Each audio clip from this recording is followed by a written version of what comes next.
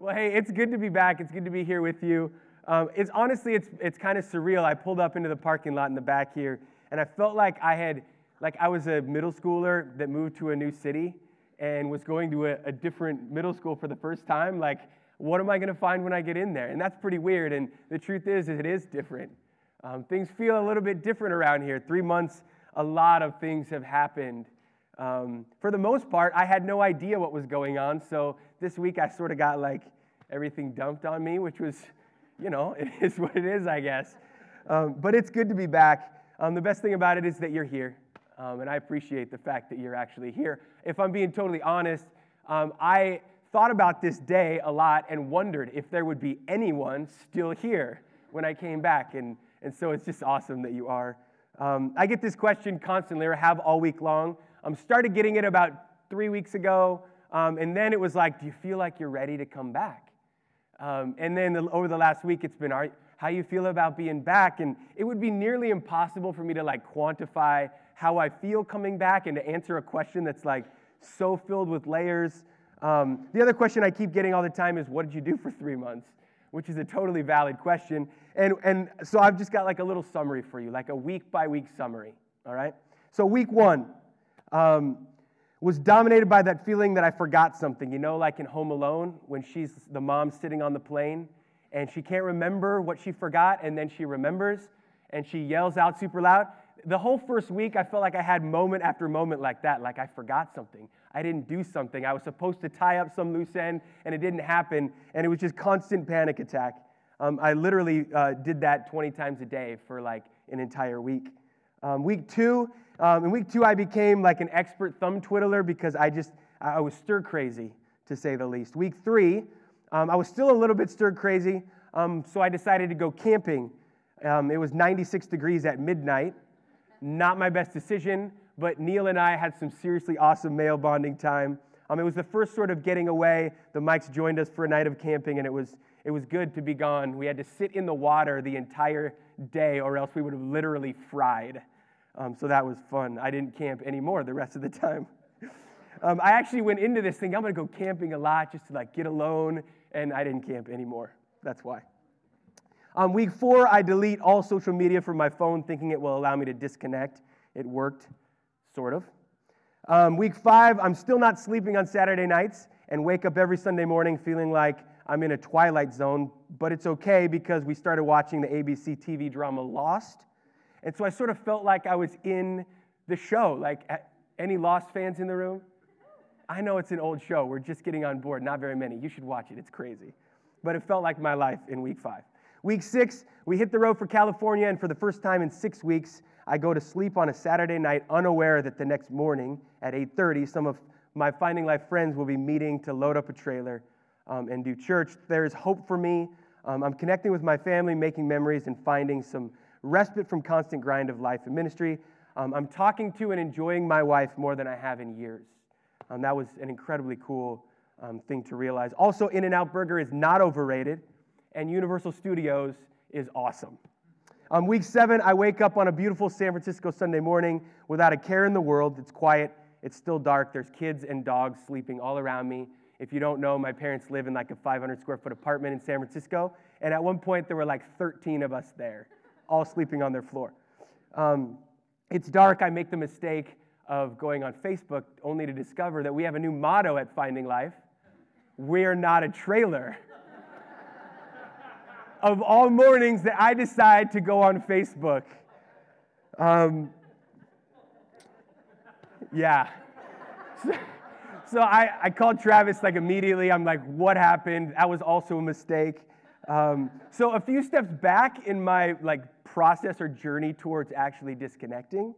But at the same time, it was really incredible to hear through the grapevine how people stepped up, and in particular Travis. Our leaders as a whole, but Travis and the way he carried the burden, the way he led incredibly well. I'm so thankful. I know that, yeah, absolutely. And all of our leadership and the way that you guys stepped up and just, I saw a few more Facebook posts that day, and everybody was just like, who cares, Well, there's a reason to care, but at the same time, the church is not a building. It's not a trailer. We've talked about that so much. So it was good to sense that. It was good to feel that. Week 8, Amory and I wake up on a Sunday morning and walk to the San Francisco Farmers Market. I don't think about church at all, but we literally fought the entire way there and the way back, which reminded me that even on sabbatical, I am a broken human train wreck. Week 9, I spend a week somewhat alone in San Francisco. For the first time, I begin dreaming and praying again. It's the first time my soul feels free or truly alive in what feels like a couple of years. Week 10, we get home. School is starting. It's really fun to be able to shop and prepare with Anne-Marie and be completely in the moment with her and the kids instead of what I typically do in the fall right before school starts, a strategic plan about how we can leverage this new season for momentum at Finding Life Church. That was on the back burner. I didn't even think about it. And being in the moment with them has been really good. Probably the best byproduct for me personally in this over the last 3 months was just connecting with my family and being with my family in ways that I haven't in a real long time. Week 11, I start getting some projects done around the house that are long overdue and begin to consider the question, what does God have next for Finding Life Church? It's fun. I feel free. I feel disconnected. I'm unconcerned about what I am missing. I've officially discovered total rest. I felt like week 12 is about when that happened. I realized that's like 3 months. But I was gone for 14 weeks, so, I had just in the nick of time.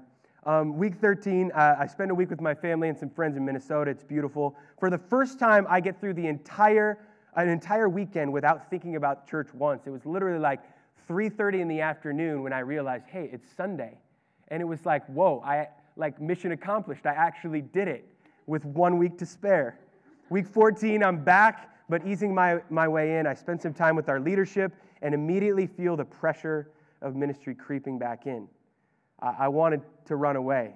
I wondered if I was supposed to come back at all. And I know that's not what you wanted to hear, but that's the honest truth. I'm ultimately reminded that we live in this imperfect world surrounded by imperfect people, which I am one of. I've had a conversation with one of our leaders over text about a week ago that really brought me to a place where I felt like, yeah, I want to be part of this. I want to do this thing. And I don't even remember exactly what we were talking about, but the bottom line was I was talking to a person that reflected the heartbeat of why Finding Life Church started to begin with. That we would be people who bridged the gap between the world and this God that seems far away by living out his values in real life, connecting people with the heart of God in real relationship with him. I feel rested. I feel at peace. I am thankful for so many different things, and I'm thankful for the time away. And so thank you to you for allowing me to do that. One thing over the course of the last week and a half, 2 weeks that's sort of like stuck in my heart, in my mind, was this idea about the kingdom. What is the kingdom? What it is about? Why do we care about the kingdom? Over and over, I kept thinking to myself, we're not here to do church, we're here to do the kingdom. I can't get passionate about this, and I'm a really passionate guy that gets passionate about things very, very quickly. But at the end of the day, gathering together and meeting in a building like this and singing songs, without the kingdom, it's void of any meaning, and it feels very useless and actually kind of weird when you think about it. So this idea of the kingdom just was stirring in my heart and my head, and God took me to Matthew chapter 13, which has been very much like a life-shaping or ministry-shaping verse or passage for me, starting in verse 44. It says, "The kingdom of heaven is like a treasure that a man discovered hidden in a field. In his excitement, he hid it again and sold everything he owned to get enough money to buy the field. Again, the kingdom of heaven is like a merchant on the lookout for choice pearls. When he discovered a pearl of great value, he sold everything he owned and bought it." This is Jesus talking about the kingdom of heaven is what it's called. And it's sort of like weird language because it's all metaphorical, right? He's trying to convey value for something. And he's talking about this thing called the kingdom of heaven, which we have no categories for. We don't know what that means. We don't know what that looks like. But for years, it's informed my perspective. I've always wanted and asked God, direct my heart, make me a person whose life and heart reflects this. That I live my life for one thing, that I live for what matters most, the kingdom of heaven. We're going to spend the next 6 weeks talking about this idea of the kingdom, because I think it starts here. This church thing that we're doing, man, I love it. It's something I've given my life to, but ultimately, at the end of the day, gathering in a building isn't enough. The kingdom has to be what it's all about. I can tell you this right now. The Small C Church, the local gathering of God's church, I love it as much as anything else in the world, but it comes and goes. It gathers and then it scatters. There's big ones and there's small ones. There's house ones and there's whatever this is, school ones, right? It's not about that. It's about the Big C Church. It's about what God is doing globally in the lives of people who are broken all over the world. And that's the one thing we all have in common, is that we're broken outside of a relationship with God. But restoration can come in the context of the kingdom of heaven, and that's why it matters so much. The kingdom of heaven, as it pertains to our lives right now, is not a place. When we hear the word heaven, we naturally think place. We think like future, right? And without getting too deep into like the language of all of this, here's what I want you to understand. It's not really a thing. It's tough to quantify. I think that's why Jesus is using these strange illustrations like a mustard seed and a pearl and a field and a treasure hidden in that field. The bottom line is the kingdom is sort of like a space between. The kingdom is the intersection of God and broken humanity. It's where heaven and earth collide. It's a moment in time where brokenness, pain, and hurt are swallowed up in the power of pure love, grace, and compassion. Connect with that for a minute. The kingdom of heaven is not something we're waiting for. The kingdom of heaven is now. It's something that God wants to do now in our lives every day. And I began to realize as I reflected on this, that this is what's sort of been lost for me. The kingdom of heaven became something that I was sort of anxiously waiting for and like trying to strategically plan out. But I can't do that.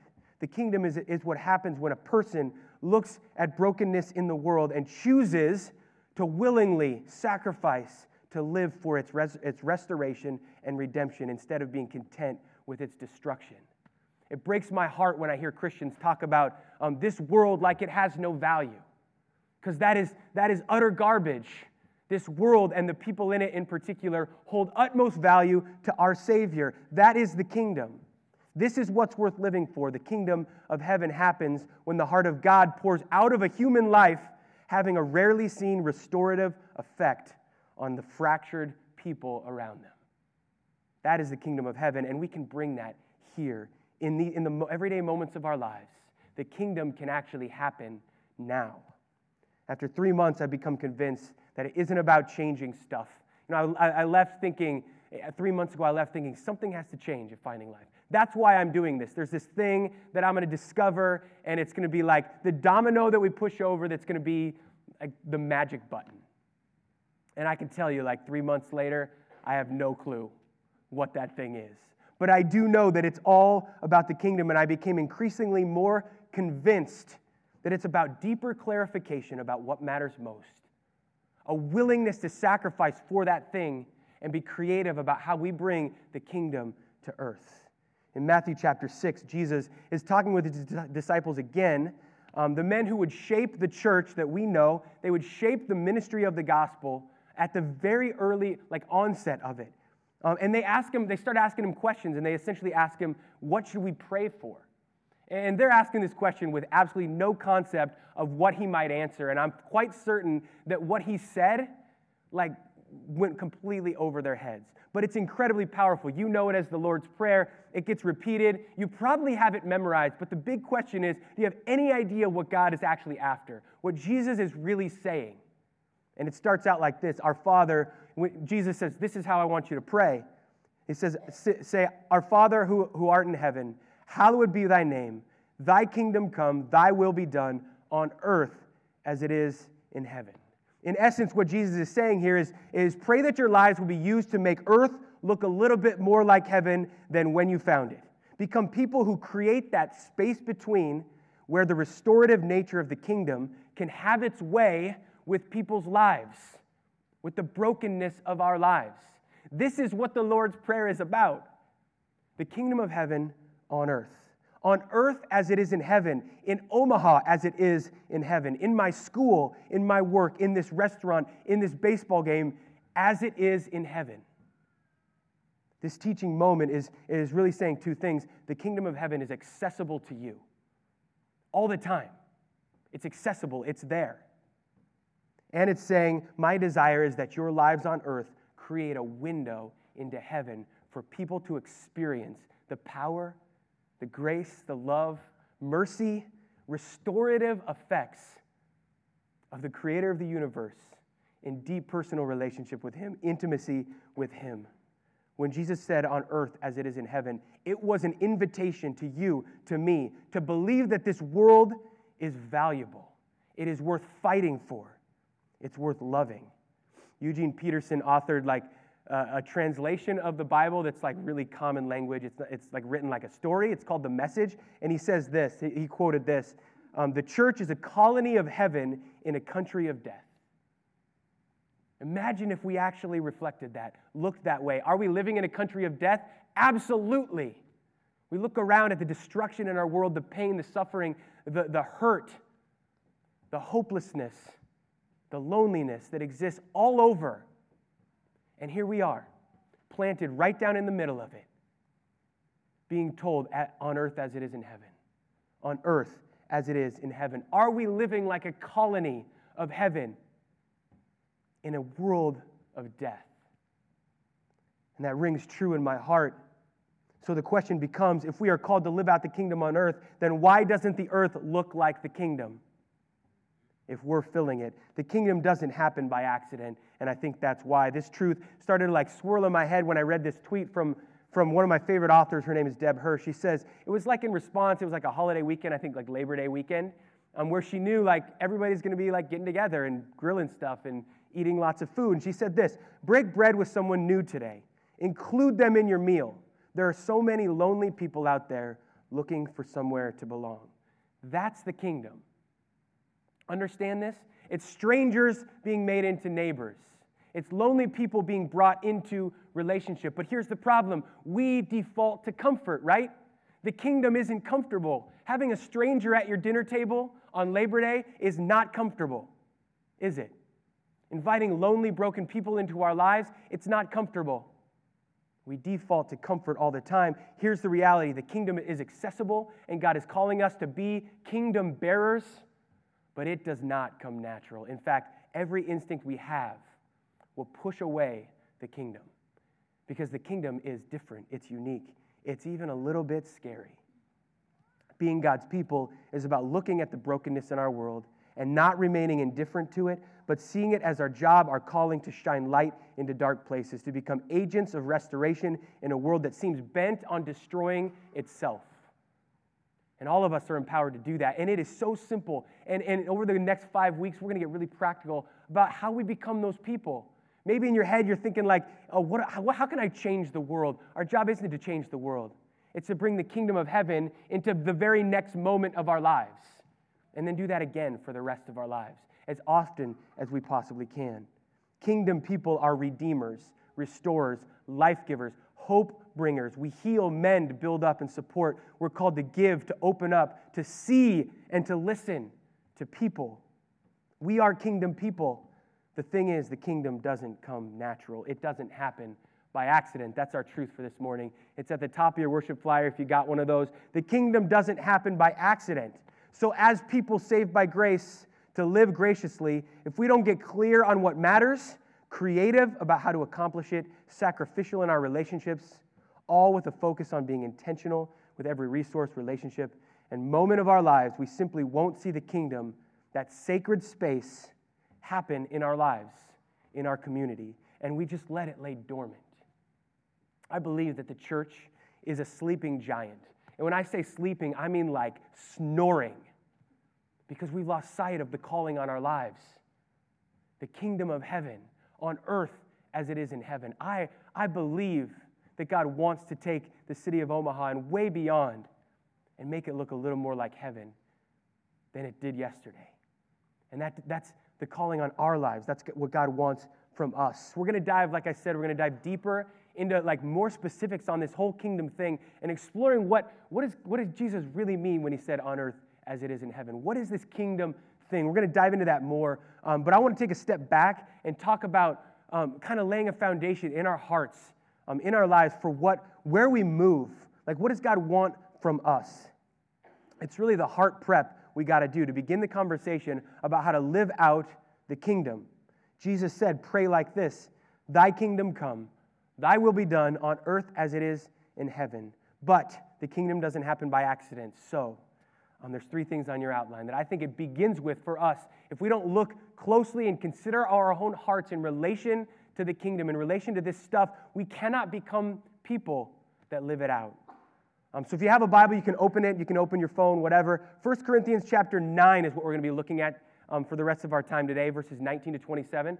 While you're getting there, like a little side note, when I was 11 years old, I played on a football team that the coach wanted to have devotions before every practice.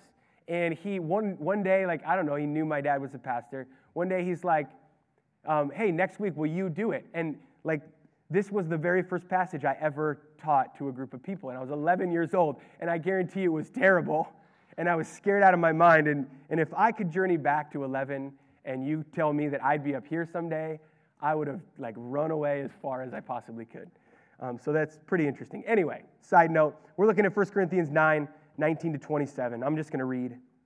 This is Paul talking to Christians and Greeks in the city of Corinth. He says this, for though I am free from all men, I have made myself a slave to everyone, so that I may win more. To the Jews I became as a Jew, so that I might win Jews. To those who are under the law, as under the law, the law, though not being under the law myself, so that I might win those who are under the law. To those who are without the law, as without law, though not being without the law of God myself, but under the law of Christ, so that I may win those who are without the law. It's really wordy language. He's basically saying, whoever you are, I'm going to be like you, so that I can show you who God is in a context that you're going to understand. It's that simple, okay? He goes on, to the weak I became weak, that I might win the weak. I have become all things to all people, so that I may by all means save some. I do all things for the sake of the gospel, so that I may become a fellow partaker of it. Do you not know that those who run in a race all run, but only one receives the prize? This is the football part. That was a good message, I'm telling you. So run in such a way as to win. Everyone who competes in the games exercises self-control in all things. They do it to receive a perishable wreath, but we an imperishable. Therefore I run in such a way as not without aim. I box in such a way as not beating the air, but I discipline my body, make it my slave, so that after I have preached to others, I myself will not be disqualified. This passage screams two things. It's all about the kingdom, and it won't happen by accident. Two things, right? Paul is utterly convinced that there's really only one thing in life worth giving your life for, and when he discovered it, it was like, man, he was nuts about it. I mean, just off the charts, scary how completely and totally, all in this guy is. To a point that he doesn't care what anybody else thinks, right? It's all about the kingdom, and you hear it and you feel it.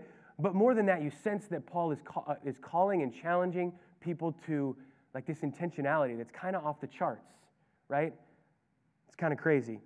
So there's really three things that I see that I think are absolutely vital to us becoming people who live out the kingdom in the everyday moments of our lives. The first one is on your outline. It says this, it takes clarity. Clarity is a powerful thing. So much of the tension we live our lives with comes from a lack of clarity about lots of different things, every aspect of our lives, right? When you're clear on something and what you want, it's easy to make decisions, right? Finances become really easy when you have a plan, when you know what you want. It's a lot easier to say no to that thing when you have a goal. Right? If you're changing the way you're eating, if there's a reason you're doing that, it's easy because that reason, that thing, that purpose is worth it. You already decided it was worth it. That's Paul. He has utter clarity about what matters most to him. And that makes his life really, really easy. Right? Basically, every situation he's in is really not about him. He says it like this, I've become all things to all men so that I may by all means save some. I do all things for the sake of the gospel. And Paul is he's a living example of this. We're not just talking about I'll do what I need to do when I need to do it so that I can just sort of get by. Give me the minimum that I got to do to just be good enough. He's so all in that he has taken his life and postured it for the thing that matters most. Clarity does that for us. Imagine living with this kind of clarity. He's so convinced. He says, I do all things for the sake of the gospel so that I can be a partaker in it. Nothing else matters to him. Clarity happens when we experience the power of the kingdom in the lives of real people. Maybe you've experienced that. Maybe you've been in an environment where you could, like, something happened. Something happened between people where the kingdom, like, the light of the kingdom got shed there. And you experienced it, and so did everyone that was with you, and you're like, whoa, that's crazy. I can't, like, give you that experience. I can't force you to do that. Clarity comes the more we experience the power of God in real people's lives, transforming, redeeming, restoring. The only way that can happen is if we choose to move into clarity, deeper clarity about what matters most. People finding Jesus, we say it all the time.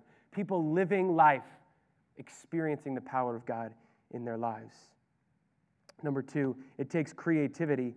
This word creativity is grossly misunderstood, I think, in our world today.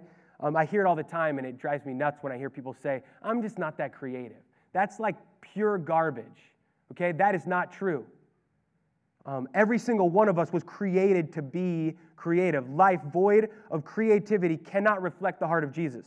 You were created to creatively reflect your Creator's heart. Okay, that doesn't mean everybody's an artist. That doesn't mean everybody can draw cool pictures or sing like our awesome singers do, right? Not everybody can do that, but you were made to be creative. I guarantee you if you did a personality assessment on Paul, he would not fall into the creative category. Okay? But what we see in these words, in this passage, is that he's become this like dreamer. He's thinking, what do I have to do? Every relationship he finds himself in, he's thinking, how can I show you how much God loves you? How can I show you? And he's willing to do whatever it takes. He's being creative. To the Jews, I became a Jew. To the weak, I became like the weak. Right? Every environment I'm in, I'm going to be creative about how I can bring the kingdom into your life. I watched Willy Wonka yesterday while I was smoking meat. It's one of my favorite movies, and part of it is the way that the invitation that Willy Wonka gives. What's wrong with that? Because I say that a lot, don't I? First week back, I'm talking about movies. I love the way he gives these kids permission to dream, right? So there's that scene where they walk into like the making factory, and it's like trees, and the river is made out of chocolate milk, and everything in there is edible. It's all candy, and he's singing this song called Pure Imagination. And the kids are just like lined up, like jaws almost on the floor, and he's singing this song, and he's about to like send them out, like let them loose into this like creative candy like heaven, right? And he sends them out, and they go, and they're eating everything and enjoying it, whatever else.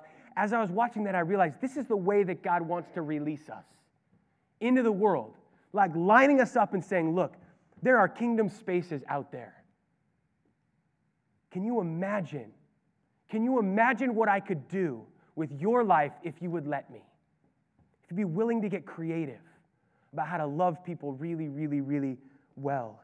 Tuned in to what God wants to do. Just imagine. Pure imagination. It's an awesome, awesome scene. Brian McKnight, 90s R&B singer. I like 90s R&B. He sings a song that says, if you can dream it, you can do it. In his song, I Believe I Can Fly, which is not true. You cannot fly, okay? So don't go try. But there's something powerful about this idea, and I'm going to say this, don't take this too far. If you can dream it, God can do it. That's true, especially as it relates to the kingdom. That doesn't mean if you dream about having $1 billion that God, he could do it if he wanted to, but he's not going to. So get over that. If it pertains to the kingdom, if you can dream it up, I believe God has called us to dream for people, for broken people. Do we have dreams? When you watch the news and you see that 100,000 more refugees want to come into this country, are you sitting there thinking, no way, we don't want them? Or are you thinking, imagine how I could bring the kingdom to their lives, lonely strangers? Guess what? The Bible actually talks specifically about those groups of people. Are we worried about protecting ourselves, or are we creatively looking for opportunities to be kingdom people? Light into dark places, hope where there's fear, strangers into neighbors, This is the kingdom of heaven. This is what he meant on earth as it is in heaven, because guess what? In heaven, there's only one citizenship. What if God wants something different from us? This is not a political sermon. Please don't make it that. It's about our own hearts and lives. I'm not asking you to go call your congressman. I'm asking you to look at your own heart, my own heart. Am I a kingdom person? Am I willing to get creative to bring the kingdom to earth? Because dang, that requires a lot of imagination. Because guess what? In the kingdom, lame people walk, and blind people see. Poor people are rich, hungry people are full, lonely people are connected deeply in relationships. They belong. A kingdom person is dreaming for people that cannot dream for themselves and finding creative ways to connect broken people with the healing power of God. Only in these kingdom spaces that God has positioned you to create in the lives of the people that you live and work and play with every single day. We got to be clear about what matters most. We got to get creative about how we're going to become kingdom space creators. And 3, it takes intentionality. The kingdom doesn't happen by accident. That's what Paul is really saying here. The last part of that, it's not about being like better at sports, right? It says, do you not know that those who run in a race all run, but only one receives the prize? Run in such a way that you may win. Paul is not a sports fan. Okay, that's not what's going on here. He's talking to a bunch of Greeks who love to race. That's what's going on. They love the Olympics, and they train really, really hard to be really, really fast so they can win. And so he's coming to them and he's saying, listen, the kingdom is so much better than that. Understand this, but at the same time, connect with how hard you're willing to work to win that wreath. And he's saying, guess what? Man, the kingdom is so much better than that. It's a call to intentionality. It's a call to recognize that this isn't going to happen by accident. It'd be like me saying, you know, like, think about Michael Phelps, like the greatest Olympian that's ever lived, right? Michael Phelps' swimming workload, his workouts, require a 12,000 calorie diet. You've heard this before, right? He swims a minimum of 80,000 meters a week, 50 miles a week. He eats 12,000 calories a day, 4,000 calories per meal. This is one meal for Michael Phelps. One. Just go ahead and look at the guy knows what he wants, and he does. I mean, that looks kind of fun, but the swimming part, I don't need that, right? 50 miles a week because he knows what he wants, and he's done that for how many years of his life? And journey back to this year, he was crazy dominant. It was so fun to watch him. Best shape of his life, right? All that. Remember the Olympics before? When he was like a shell of the guy that we saw 4 years before that? It's because he stopped training. This is what Paul is talking about. He's saying this matters too much to stop being intentional, to stop training your body, to stop caring about who you are. And I think the scariest thing for the church is when we become complacent or indifferent. We become people that stop seeing, that stop noticing, that stop listening to other people. We become these like self-centered, almost accidentally. We're so wrapped up in our own lives and what we're doing and what we're supposed to look like that we forget that we're living in a world full of people who need to experience grace. They need to have genuine relationships. They need somebody to believe in them. Tell them they're worth something. And we walk past them all day long as they think about how worthless they are. And we are kingdom people. This isn't that simple, but it requires a crazy amount of clarity, creativity, and intentionality. Do you not know that those who run in a race all run, but only one receives the prize? Run in such a way that you might win. Everyone who competes in the games exercises self-control in all things. They then do it to receive a perishable wreath, but we an imperishable. Therefore, I run in such a way as to win. God has placed us here, and He wants us to win. He wants us to win when it comes to the things that matter most. And so what is a win? We're going to talk about that in the coming weeks. What does it mean to win in the kingdom? And it's way simpler than you might imagine. But here's the reality. This passage is creating a very uncomfortable challenge for us. Because the bottom line is that most of us aren't even close to positioned to begin living our lives in a way that creates kingdom spaces. We have some relationship management to do probably. Because the church as a whole, I mean, you know and I know, the reputation is pretty scary. It's not good in the world. It's because we haven't lived this way for so long. But this is just for your own reflection, just 3 questions that I think are coming out of these verses.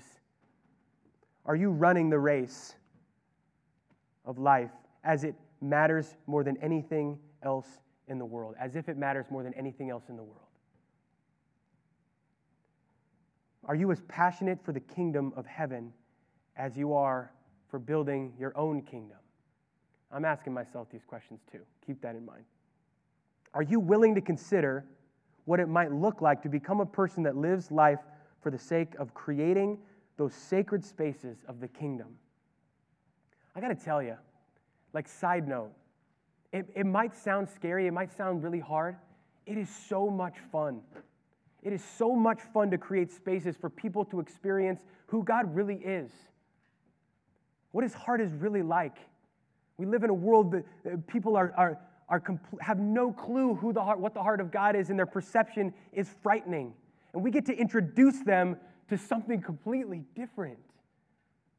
It's fun to create spaces where people can experience Him. This isn't about changing people. This isn't an agenda. The only agenda we have is creating space for people to feel valuable, for the gospel to take root in their hearts and in their lives. But are we willing, for the sake of creating sacred spaces, the kingdom, in the lives of broken people all around you? The kingdom of heaven is worth living for, and nothing else really is. We get distracted by other things, but that is the reality. But here's the thing, it does not happen by accident.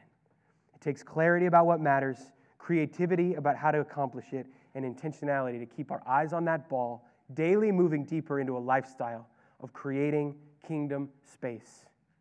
It's in the kingdom spaces that people experience the presence and the power of God. God chose you.